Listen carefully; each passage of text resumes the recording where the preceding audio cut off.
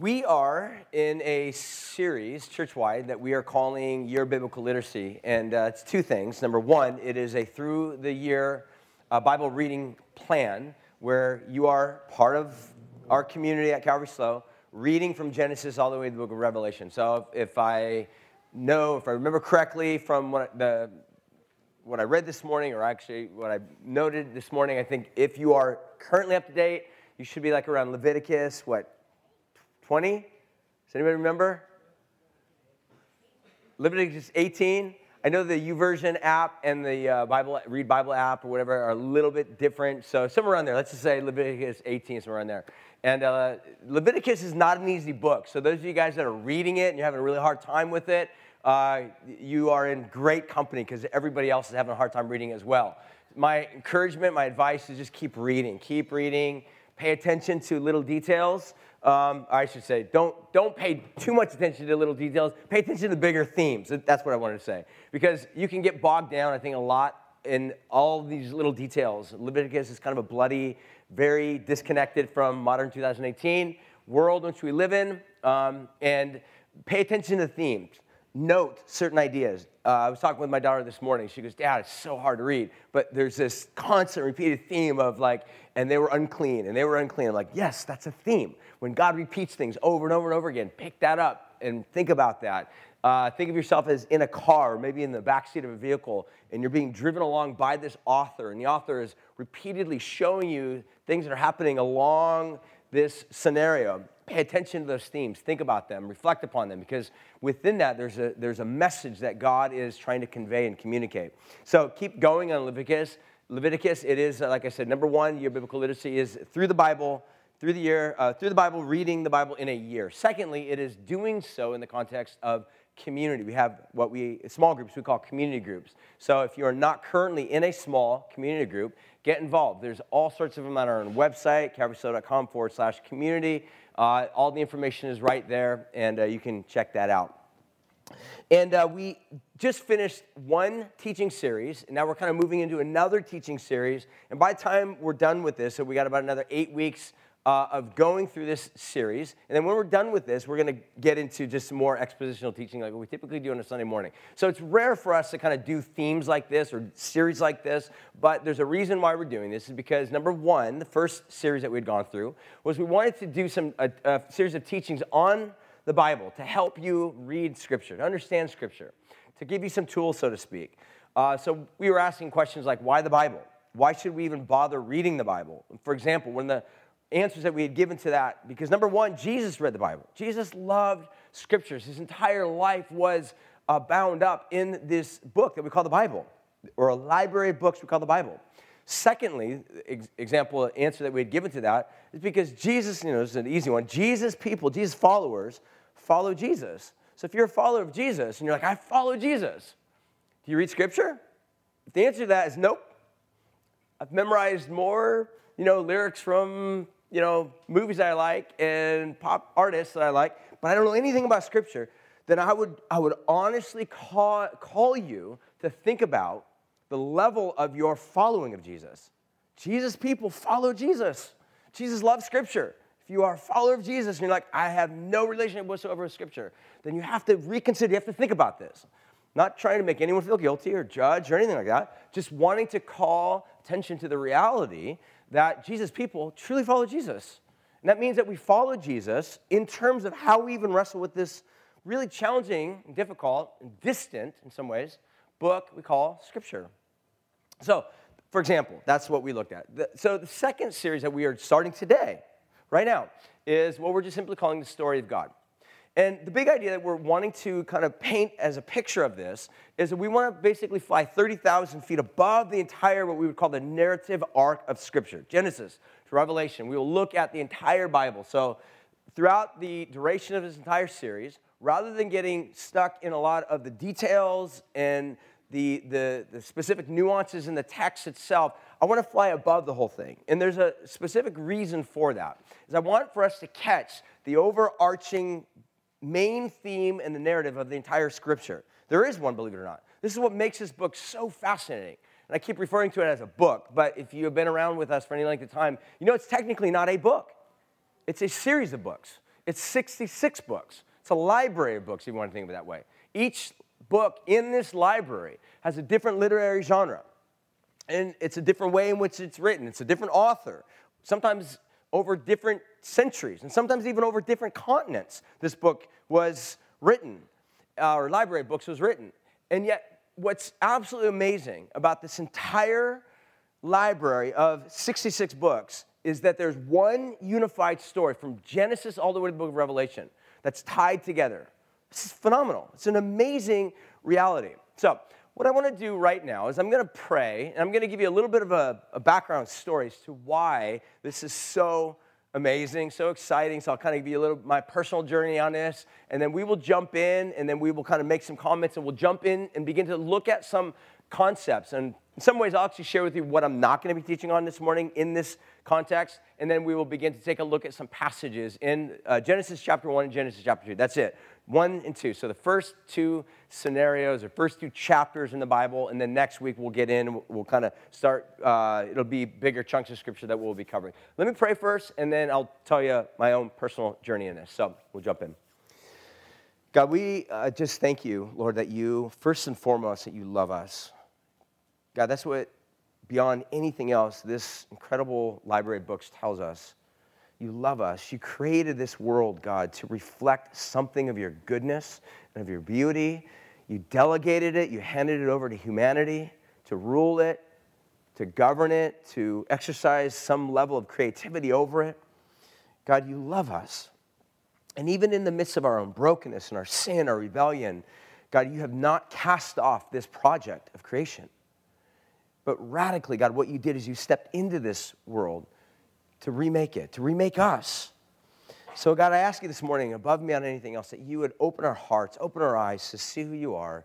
So we just commit this time in your hands, and we pray and ask all these things in Jesus' name. Amen. Hey, quick question for you guys. Are you guys doing good temperature-wise? Anybody, like, on the hotter end? Hotter end? I'm a little bit on the hotter end. Is there any way that we can just, like, turn it down or maybe just turn the heat off if that's possible? Thanks. It's a little bit hot up here. It could be the lights, too, but anyway, so let's jump in. So let me begin real first just by telling you a little story, kind of a background. So I grew up in a church that, in my opinion, had very, very high honor and recognition of Scripture, loved Scripture. So when I got saved, when I met Jesus for the very first time, I had shared this with you guys. Someone gave me a Bible, and the very first thing that I did is I just started reading the Bible. I could not stop. I could not put it down. I was totally incredibly moved by this book. It was, now that being said, it was not easy to read. There were lots of questions that I had. But at the end of the day, I loved reading Scripture. I tried as much as I can to avail myself of as many tools that I could find to learn about Scripture, whether it be, back in the day, they had these things called cassette tapes, right? Some of you are like, what's a cassette tape? You've seen images of them. Just Google it, you'll see. But the point of the matter is cassette tapes or teaching material or books. I wanted as much information as I could to learn about this book. And the context where I came from, there's a lot of emphasis upon, focusing on a sentence or even focusing on a word or maybe even on a paragraph or even just a book in the Bible. And all that's great. But one of the things that I did not recognize is that as you can focus a lot of information upon one particular word, it's possible to study and to dig into the understanding of a particular Greek word or Hebrew word, which is the original language in which it came from, but not understand how that word plugs into the entire storyline of the Bible, like how it fits. So it's possible to start focusing on certain ideas and concepts that really have nothing to do with the larger whole. So you can focus on certain key ideas and concepts that might play into it.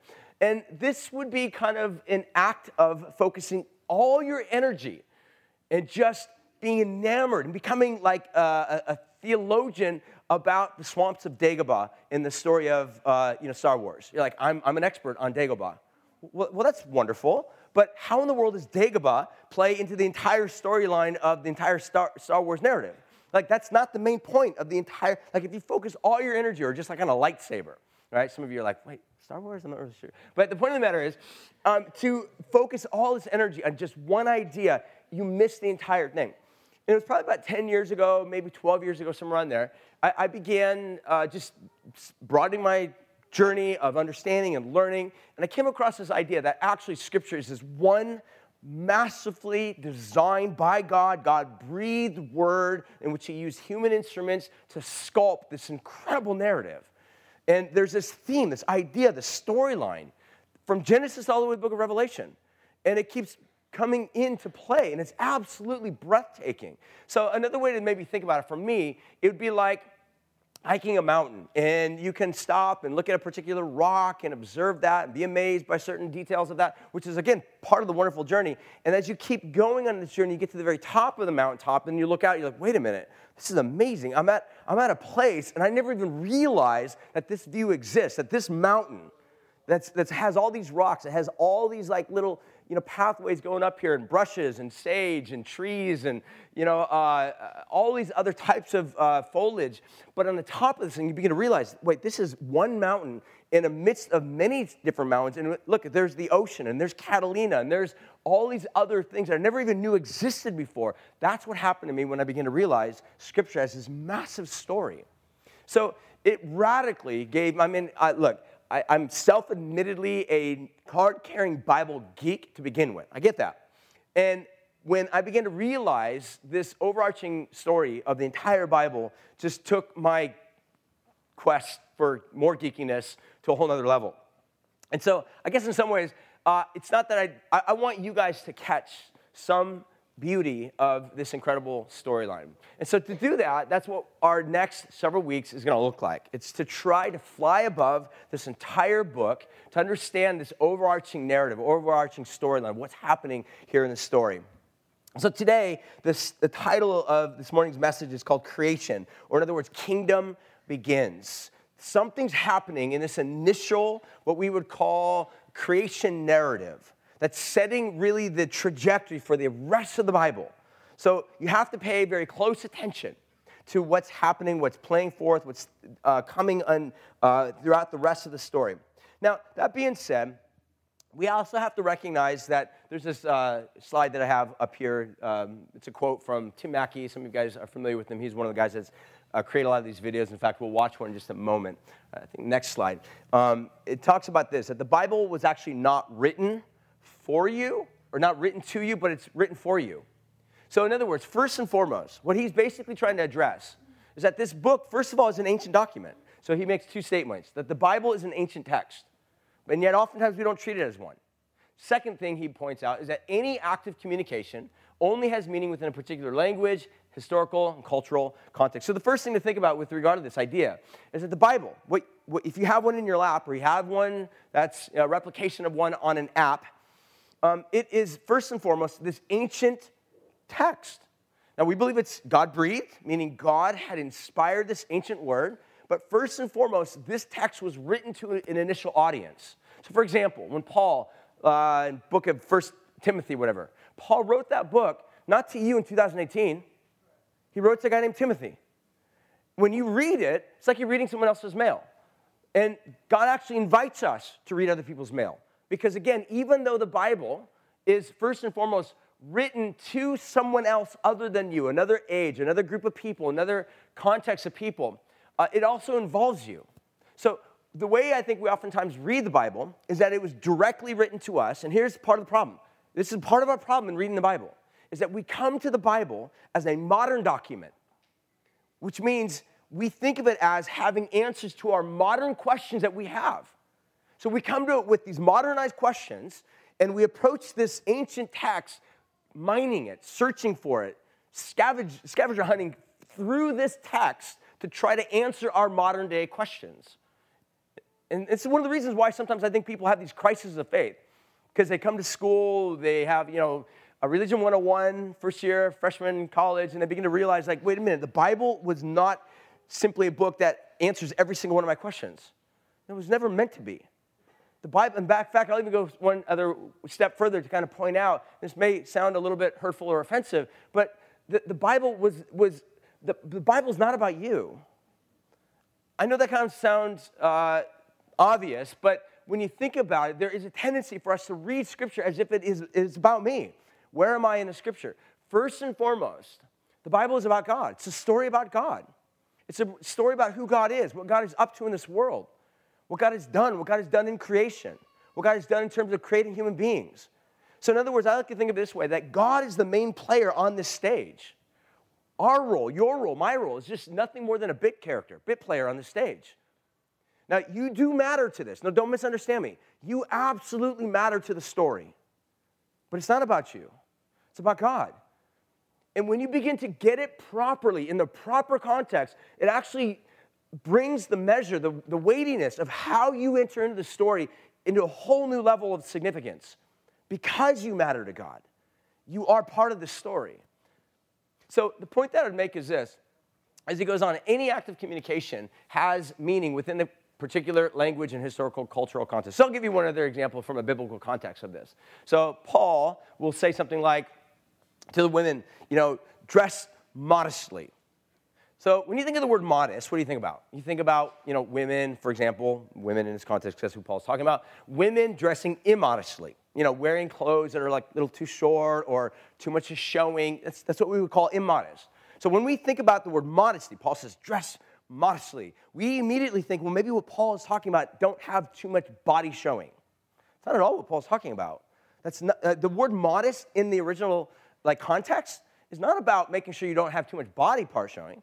It actually has to do with a level of social economic value.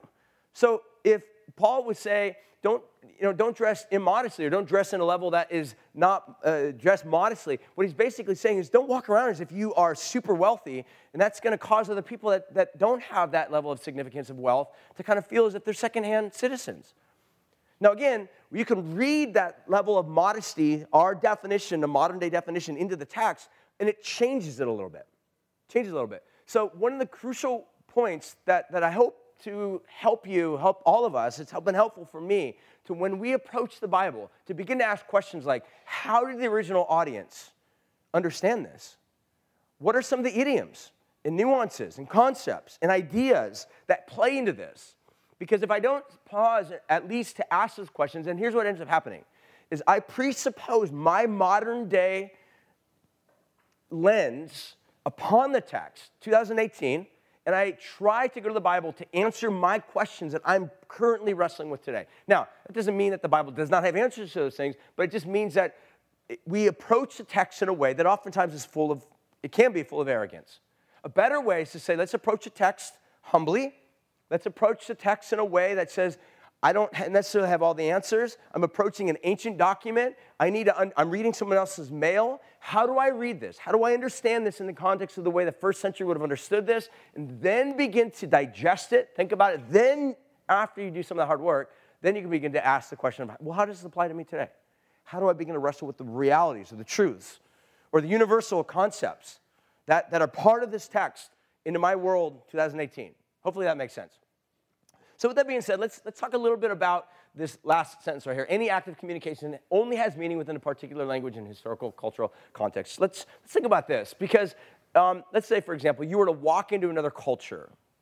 Say you walked into France or Mexico, and as an American, you have all these idioms and ideas and concepts and thoughts.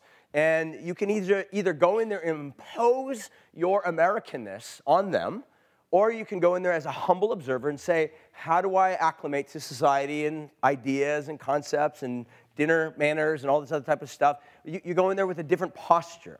So let's take a look at some cultural ways and ideas that we talk about. So next slide. So if I were to come to you and say, I am your father. What does that mean? What does that mean? Right? So again, obviously I like Star Wars, but that is a Star Wars quote. But let's say, for example, you go forth 100 years from now into Vietnam, I don't know, Canada, or South America or somewhere. It doesn't matter. Or maybe by then we'll be on Mars. Let's just say you go to Mars. All right. And you go there and you're with your friends, and you're like, I am your father. The reality is that most people have no clue what you're talking about. It's culturally contextualized. That phrase, you got it. In other words, for you to understand, if you have no idea what I am your father means, first of all, it requires for you to have a conversation. It requires for that person that understands what I am your father means to begin to say, oh, well, actually, that has to do with a movie. And the movie involves, this guy named Darth Vader. And, so sorry if I just spoiler alerted. I ruined your world. Yes, Darth Vader happens to be the father of somebody. I'll leave it at that. Next one, let's say this. When you are a man, sometimes you wear stretchy pants in your room. Where's that from? Yeah, there you go. Good job. Isn't that a great movie? It's amazing, huh? Some of you are like, no. My wife doesn't like those types of movies anyways, by the way. So, it's a great movie. My wife and I have different tastes in movies, which is a good thing, a really good thing. She's way more cultured than I am. Here's another one. He's an angry elf.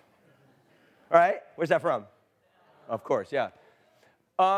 Again, these, and then if I were to say LOL, all right, obviously we all know what that means, or ROFL. Again, go into another culture, maybe a culture that's not technologically advanced, and you're like, LOL, and they're like, oh, wow, lol? What does that mean? What does lol mean? That phrase has a meaning to it, and that meaning has to be explained to those that don't understand it. And what I'm suggesting to us all is that that's the same thing with the Bible.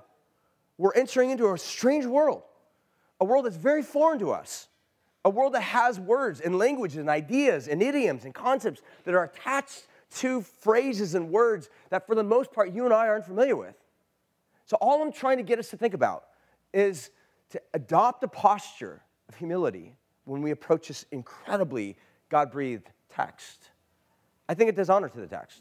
So with that being said, let's begin to jump in and take a look at some other bigger, fuller, broader ideas. So first of all, which kind of leads me to the next thing, is that we have to actually address the elephant in creation. You're like, wait, what? How do we do that? So let me talk a little bit about the elephant in creation, what I mean by that. So I need to address the fact that for the most part, in Christian circles today, there is not this uniform way of understanding or thinking about even what Genesis chapter 1 and 2 are all about.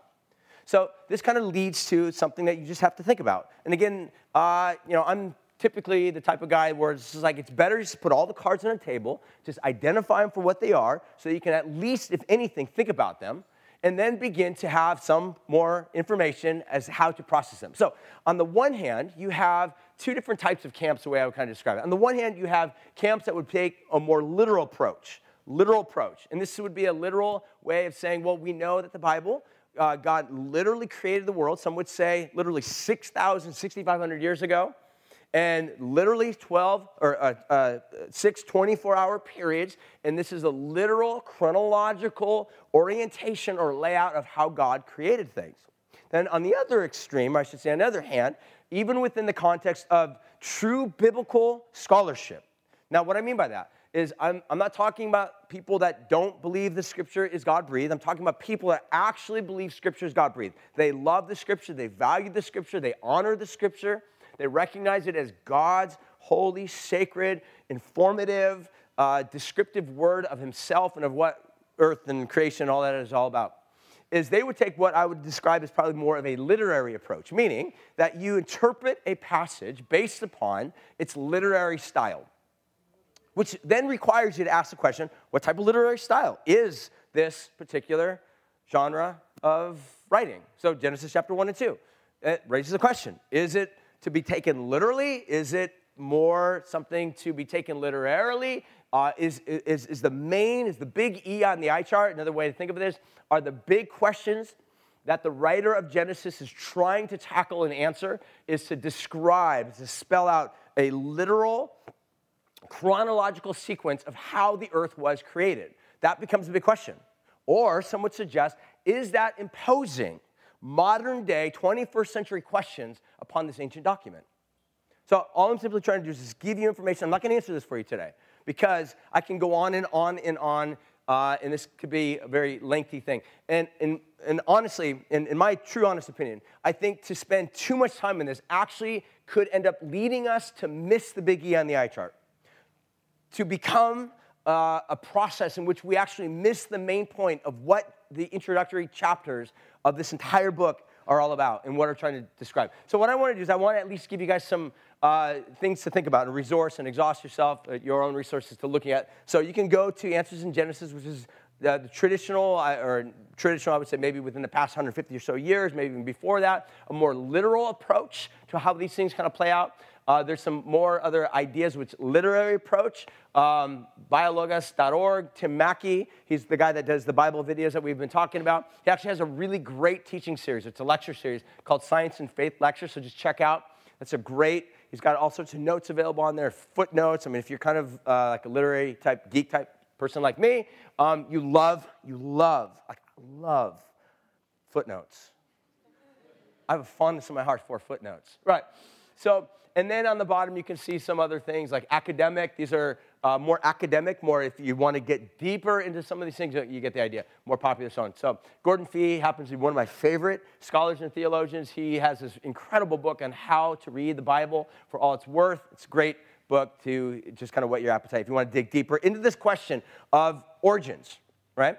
But I'm not going to do that because I want to get on to pointing out what I think the main narrative, idea, concept that's being put forth. I mean, in other words, let's put it this way. If you were a Jewish person living around 3,000 years ago, and you picked up this document, this book, that was written, believed by Moses, what would be the astounding realities that you would glean from this thing?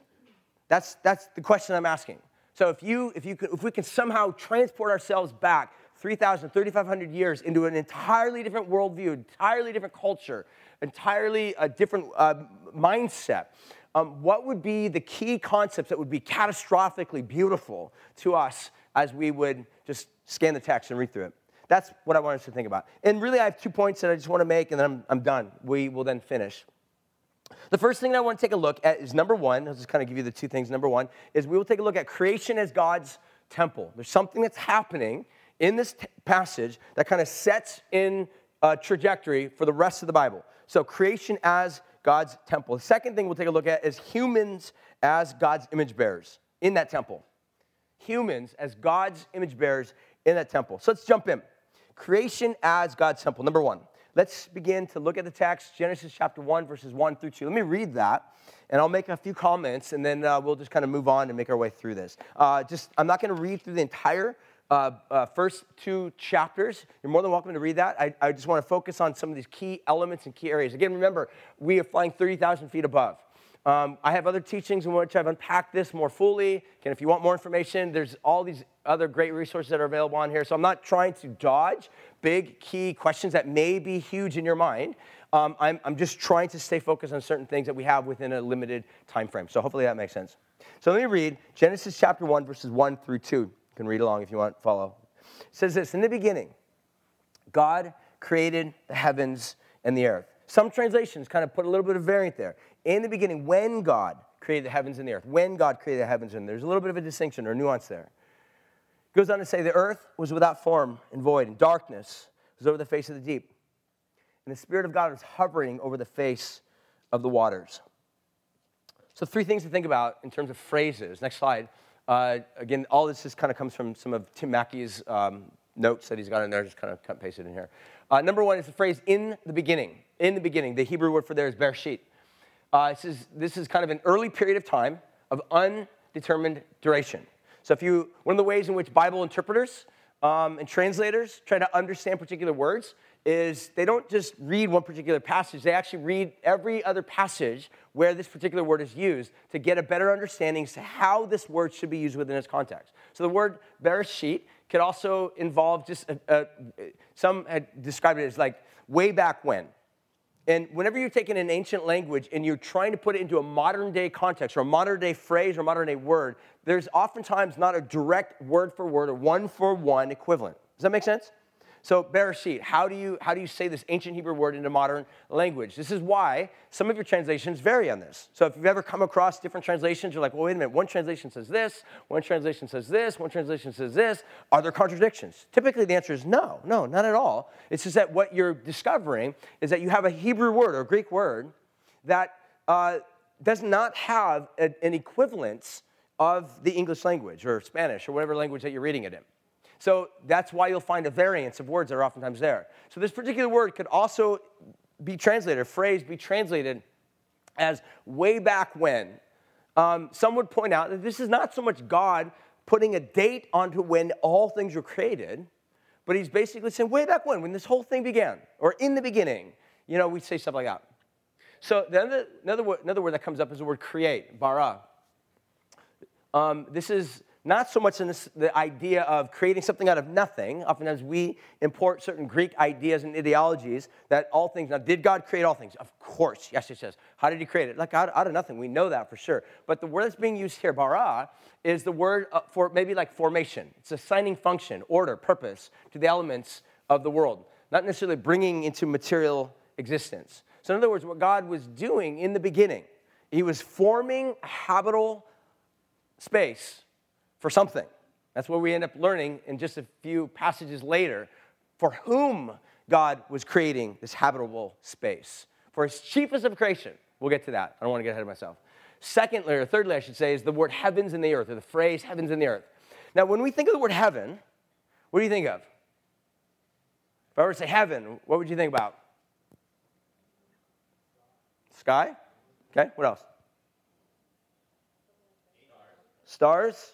Anything else? Dwelling place of God. Did you see what we just did? We've got not necessarily disagreement, we have variety, don't we? So the question then is, when you're approaching this ancient text, is to ask the question, how would the ancients would have understood this? It was written to them. How would they have understood this word, heavens? That's basically used there. Did they, let me ask you this, let's go to even the word earth or land, because some might say in the heavens and the earth. When we think of the word earth, what do you think of? When I say the word earth, what comes to your mind? Dirt, what else? Planet, what else? That's actually what I'm looking for, planet. So we typically think of planet. All right, so there we go. I'll just tell you where I'm going. So we typically think of planet. So in other words, if you think of this blue orb hanging in black space, that's how we think of it. But do you see what we just did? We just imposed a modern-day concept on an ancient text.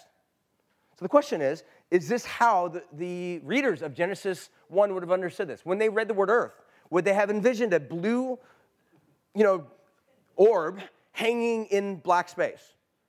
Probably not. Probably not. What would they have thought of? Well, where the word earth actually can also mean dirt. So you got it right. Soil. It's dirt. In the beginning, God manufactured, God created, God organized the heavens. The word that's actually used there is to basically describe the firmament. Again, if you look at this in the English translations, you'll find a variety of words that are actually used there. Again, it's not because there's contradictions, it's because this word is a little bit tricky to translate into our English language. So you might have a variety. Some might say the firmament. Some might, any other translations that you guys have? Sky? What else? No? Nothing? Okay. All right, I'll keep going on. Thanks for the help. But anyways, I'm just kidding, totally kidding. But the idea is of earth and sky. We got to think about this in the context of how would a first century person, or a person for whom this was being received, how would they think about these things? So in their mind, they're not necessarily thinking in the beginning God created this orb. They're thinking in the beginning God formed and fashioned this habitable space for humanity to dwell, to do something on. So again, all I'm simply saying is that there is a wide variety of ways to approach this and think about this. I'm just trying to help broaden our understanding, to realize that there's something more that's happening here in the text and oftentimes that we tend to look at. All right, next slide, I want to go on and just take a look at the 7 days of creation, or the 6 days of creation and the seventh day of God's rest. Next slide. Kind of breaks down. And all scholars will recognize the way that this is actually written is in this amazing literary, poetic type of fashion. There's certain words that are actually used here. It's kind of like a word picture. The way the original author is writing this. It's actually phenomenal when you think about this, that these ancients had such an incredible ability to write, that God breathed his holy sacred word through these guys, and it's full of poetry and beauty and symmetry. And that's what I want you to see here is the symmetry. So take a look at this. First, we're told that God creates time. So let me read this, verses 3 through 5. So then God said, "Let there be light." So immediately we think, what do we think about when we read the word light? Photons? Rays? Right? Light? I mean, I'm honestly, I've actually heard some teachers say, well, this is God saying, this is when he created photons. And that's, I'm not necessarily saying that that's 100% wrong. I'm just saying, I'm almost positive that's not how the ancients would have understood this. In fact, God actually tells us what light means here in the passage. Listen to what he goes on to say. And then God said, let there be light, and then there was light. And then God said that the light was good. So he makes his declaration over light, whatever that is, whatever light is now. he says it's good. It's really good. He doesn't say it's really good. He just says it's good. So I don't want to add. All right. It's not good. Don't add to God's word. And God separated the light from the darkness, and God called the light. So did God create something, or did God designate something? He designated something. God created by way of designation. He's saying, look, this light is day. Why? Now, let me ask you this. 3,500 years ago, here you are living in wilderness territory. This is desert. And you live on the land. You live off of the land. It's an agrarian culture, and it's a shepherding culture, meaning you milk and raise goats or cows or cattle or livestock or whatever. And you also maybe have some people, part of your tribe, that also, they make vineyards and they, do what they do with the ground. Would day be important to you? Of course. What do you do during the day? You work. You till the ground. You milk little goat, Geppetto back there, and you do all those things. Like, you do all these things because day is important. Day is when work gets done. And so God's saying, I organized day. So listen to how this works out. So there's this cosmic domain of what we would call day and night. And then to the opposite of that, we see God then kind of giving these parallels to that are the luminaries, which would be probably the stars, the firmament, what you see up in the sky at night. And then he goes on to describe day 2, that God creates this dome or the ceiling or the sky and the seas, separates them. And then he goes on to say in day 5 are the inhabitants. And within the inhabitants that he creates are the fish of the seas and the birds of the air to fill these domains in which God created. So all I'm trying to simply just point out is there is a rhythm, there's a symmetry, there's an artistic element to all of this that's happening. Now, again, some of us, we might, I never noticed this, obviously, in just a typical reading of the text. But again, these are things that are there in the text that, for the most part, a lot of times we just don't pick up on because it's a foreign culture to us. It's foreign language, and it's been translated. And this is why it's helpful to understand sometimes some of the original languages, which I really don't. I just have good Bible software. And the idea of just kind of digging a little bit deeper. So again, you see day 3, God creates the dry land and the vegetation. And then day 6, kind of in complement to that, he says he creates the land animals and then thus the humans. Day 7, God rests. Now there's a really fascinating thing. And I kind of mentioned earlier, I kind of already gave you the idea that creation is as God's temple. Now in the ancient culture, for example, when Solomon created the temple or when built out the temple or even the tabernacle, there was a 7-day feast period. In fact, Solomon's temple construction was so big, so grand, he has 7 days of feasting and celebration, and it's so amazing, he says, let's do 7 more. It's kind of like double that. So the number 7 was a very significant number for them. But again, there's a lot more scholarly ideas in which you can dig into deeper of this. But the reality is that this was written to a group of people that were living in a culture, for example, of Mesopotamians, Canaanites, Egyptians. Many believe that this was kind of written, obviously, during a time frame when the children of Israel were either in exile or prior to that. But the point of the matter is that as they're reading this, they're understanding some of these ideas of how God created all things into being. There's a lot of these things that are kind of playing into this. So with that being said, I just want to jump into some other concepts. So for example, Isaiah chapter 66, verse 1 says this, "The Lord says, heaven is my throne, earth is my footstool. Where is the house that you will build for me? Where will my resting place be? Has not my hand made all of these things? And so they came into being, declares the Lord." So what I want to kind of throw out to you is something to consider and think about. That God creates this space we know as, the planet or earth or the cosmos. And he says, this is where I want my glory to reside. So creating a temple. A lot of ancient scholars have recognized or believed that even the Garden of Eden was sort of this temple that God was creating. In the temple, God's presence interacted with human beings in this profound way. But we also know the rest of the story because human beings did not stay in that realm of being in God's presence. They were banished because of their choice of sin. And then you begin the story, and again, it just kind of begins to sort of telescope outwards. Then you begin to see the story of Israel. And it's interesting because you see a little bit of these parallels. For example, you see the garden kind of being paralleled by way of the temple. And you see the children of Israel living in this paradise, or I should say Adam and Eve living in this paradise in the garden. The children of Israel living in this paradise we call the land of milk and honey. Adam and Eve being kicked out of God's presence or exiled from God's presence. You see Israel sinning, making a choice, and being kicked out of the land of Israel, being set out into exile. And then you see Jesus come on the scene. And Jesus sees himself as fulfilling the story of Israel. But not only that, also fulfilling the story of Adam himself. Because even Paul himself says Jesus is the latter Adam, the last Adam, the one who is creating a brand new creation according to himself. So all that being said, I just want for us to think about, first and foremost, the idea of all creation. Number one, that God created all, that he had his hands directly in the dirt, so to speak, forming, fashioning, creating something of which he is the king over all these things. It's not Marduk or Baal or some other false god or false entity or false deity of the pagan gods of the land, but Yahweh himself, the one, the creator God. And the way that he's doing this is not by battle, not by attacking, not by violence, but by creating, by speaking. God speaks and things become. So that's how I think the ancients would have saw this creation account. Second thing I want to wrap it up with this is that humans are God's image bearers. So the last thing I want to look at, humans are God's image bearers. So I want to read a handful of passages. Genesis chapter 1, verse 26, 28. Let's read these and then make a few notes on these. So number 1, verse 26 says this, and then God said, let us make man in our image, after our likeness, and let them have dominion over the fish of the sea, and over the birds of the air, and the heavens, and over the livestock, and over all the earth, and over every creeping thing that creeps on the earth. So this kind of raises the question, what in the world does it mean to bear the image of God? And this becomes a really important centralized theme throughout the entire Bible. So what does it mean? Among other things, it means that mankind has incredible dignity and value.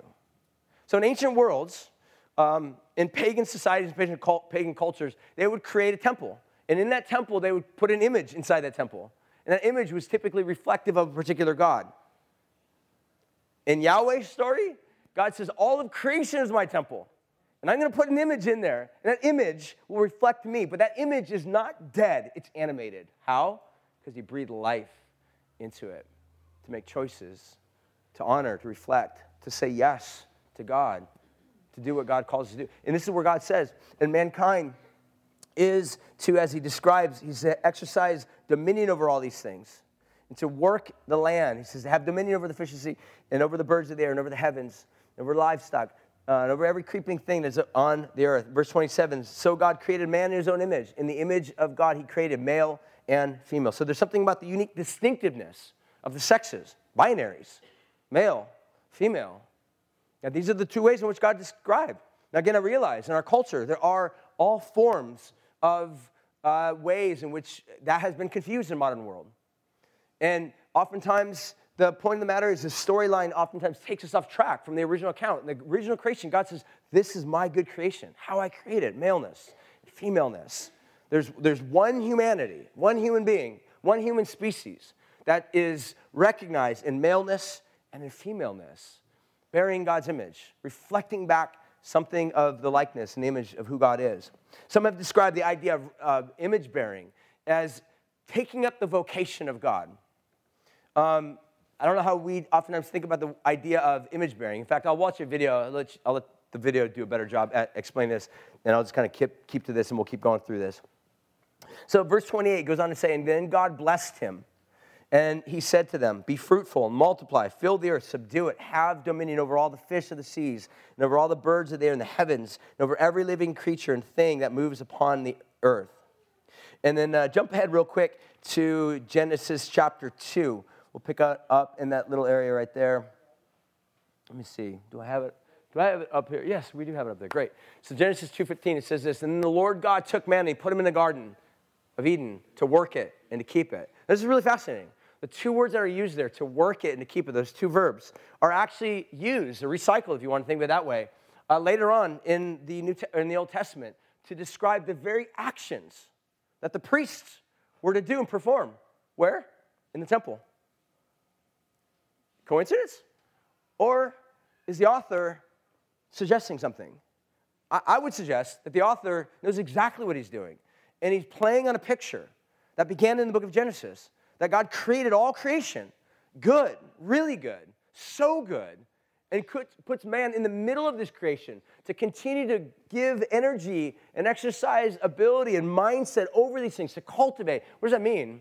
It means that when we cultivate something or exercise power over something, what we're basically doing is we're harnessing whatever its potential is, and we're maximizing it. So, for example, if you were to go outside, like this might be around the time of year, I think, when you do that, you might play around in the soil. Not for the sake of just getting dirty, but for the sake of planting something. So you are tilling the soil, and you're getting your hands dirty, and then you're putting, I don't know, nutrients or whatever it is that you put into the soil. You're creating, you're cultivating, you're stirring it up, but for the aim, for the specific purpose of something coming to life out of that soil. That is exercising dominion over the soil in your front or backyard for the purpose of life. This is exactly what God was up to. So, the idea of these verbs, to work and to keep it, these same verbs that, and I think that what the author's suggesting is that humanity is so filled with dignity that he's an image bearer of God, of Yahweh, the King over all things, that mankind bears the image of God in this garden that God created, but he's also a priest to reflect the kindness and the goodness and severity and the reality of who God is in this world. In fact, let me go through a couple of these things. In the book of Exodus, I'll read through these really quickly and wrap it up. Exodus 19, it says this. God says, you yourselves have seen what I did to the Egyptians, how that I bore you up on eagle's wings. He's talking to the Israelite people. And then I brought you to myself. And now, therefore, you will indeed obey my voice and keep my covenant, and you will be a treasured possession to me among all the peoples. And God goes on to say, and you will be a kingdom of priests to me. God says this to his people of Israel. You will be a kingdom of priests, a kingdom, a nation of priests before me. Skip on down to the book of Isaiah chapter 6. God says this later on, several hundred years later. He says, but you shall be called a priest to the Lord. Again, using this language that Israel, you guys will be my priests. Skip on down in the New Testament, the book of 1 Peter, same language is used. He says, but you are a chosen race, a royal priesthood, a holy nation, a people for his own possession, that you may proclaim the excellencies of him who called you out of darkness into his marvelous light. So we get this image, this picture, even in the New Testament, that what God is up to in this world is he's not getting rid of the priesthood. He's calling a whole bunch of people that normally would have been alienated from the priesthood into this thing. Gentiles, people that were once far from God, now become these image bearers that reflect who God is. Finally, the book of Revelation says this, to him who loves us and has freed us from our sins by his blood and made us a kingdom of priests to his God and Father. So let me finish with this thought. Here's the story so far. Wrap it up with this. I have the worship team come on up right now as I'm done. So, in summary, two things to take away from this. Number one, Yahweh is the unrivaled king over all, and that he forms and fashions a good, habitable creation, kind of like a gift that keeps on giving. I mean, think about it. That's what planet Earth is, isn't it? It's a gift from Yahweh that keeps on giving. When you cultivate it well, you take good care of it, it keeps on giving. And then secondly, Yahweh created human beings in his image and likeness to rule over earth. Think of this as vice regents. That our role is to not somehow assume that earth is ours, as if we earned it, we deserved it. It's God saying, this is my earth. I created it out of my goodness to give to you, to do something, to participate in it. But that's not the end of the story, because we know if that was the end of the story, everything would be amazing, and it's not. Our world is broken. Our relationships are fragile. It's not broken. Our life is riddled with pain and hurt. Just watch the news. You begin to see how far and wide and vast broken wickedness and evil reside within this planet, within this world, within your own heart. And that's where we got to keep reading on. Because Genesis chapter 3 begins to tell us what happened in this world. How come things have become so broken, dysfunctional in this world, and what God is up to in this world to do something with it. But, in fact, I'm not going to show the video, sorry. You guys can watch it online. Just go to thebibleproject.com, whatever it is, and the image of God. We're kind of a little bit out of time. So what I want to do is I want to make sure that we don't miss the opportunity to respond to God. Because at the end of the day, here's what I want to leave you with this big thought. A myth, in its traditional language or word, is a story by which we derive meaning from. Every culture has a myth. Doesn't mean that a myth is not true. The Bible is a myth. Not true. It's a story. It's a story, the way C.S. Lewis would describe it. It's a myth. It's a story. It's a story that gives and infuses meaning. When you listen, I believe it's 100%, all of it is true. But it's a story which tells you about this world and about who you are and about why there's brokenness and about what God is up to in this world to bring resolve to the tension and destruction and the evil in this world. It's a story. Do you realize all culture and society, we live our lives to somehow find some form of definition to describe why we think the way that we think, why we act the way that we think, how we can find some sort of liberation for our own brokenness and sinfulness so that we can live free. Every society has myths, stories in which they live by. America has myths by which we live by. Today, part of, I think Super Bowl is part of the narrative that says we're powerful. We're strong. We have a lot of free time. We have a lot of abilities. So we're going to celebrate entire several hours of just entering into the fact that we've got this incredible power to just express all of this. But at the end of the day, every myth, other than the story of God, the reality of God, the gospel, will lead us to a place of brokenness. Because at some point, every story has an expiration date. And when that story breaks or fails you, you'll break with it. But the story of God is one that is also inviting you to trust it, to believe who God is, to believe what God is up to in this world, that God sends His Son into this world to engage, to deal with the brokenness in a way that we can't even comprehend, to bear the image of God, to do for us, for Israel, for humanity, what we've all failed to do collectively and individually, and to give us new hope. So, as an invitation, I invite you to do business with God, to think about what are the areas in your life right now that maybe God is calling you to doubt or disbelieve false narratives, false stories that you've trusted, and to believe the story of God, the gospel. So, let's respond. Why don't we all stand? We'll sing. We will partake of communion as a way of remembering Jesus' life, suffering, death, and ultimately His resurrection for us. We'll sing. And if you're here and you need prayer for anything, we have rugs in the front for you to just kind of come up before God and do business with God.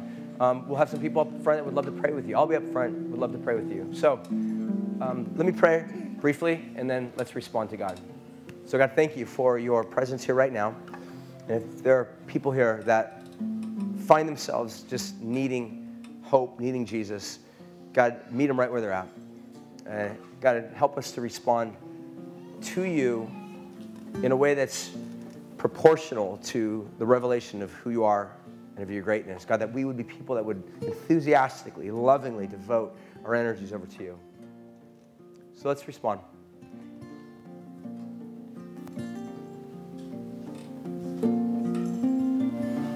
Light after darkness, gain after loss, strength after weakness, crown after cross, sweet after bitter, hope after fears, home after wandering, praise after tears. Sheaves after sowing, sun after rain, sight after mystery, and peace after pain, and joy after sorrow, a calm after blast, a rest after weariness, sweet rest at last.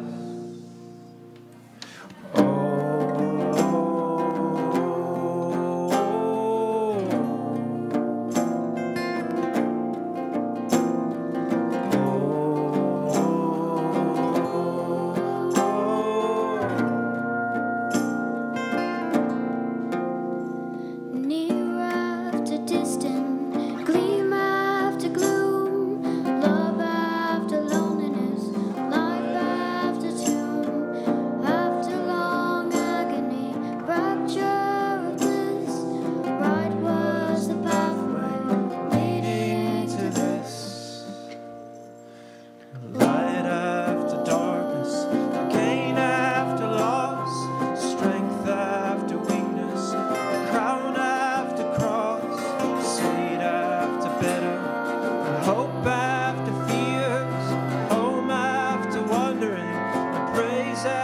after tea.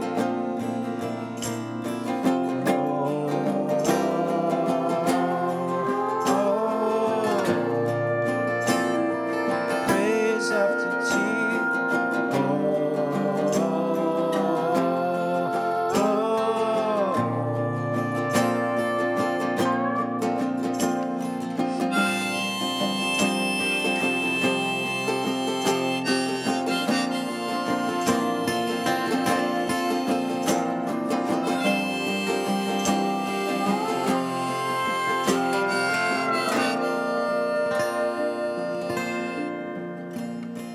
Light after darkness, gain after loss.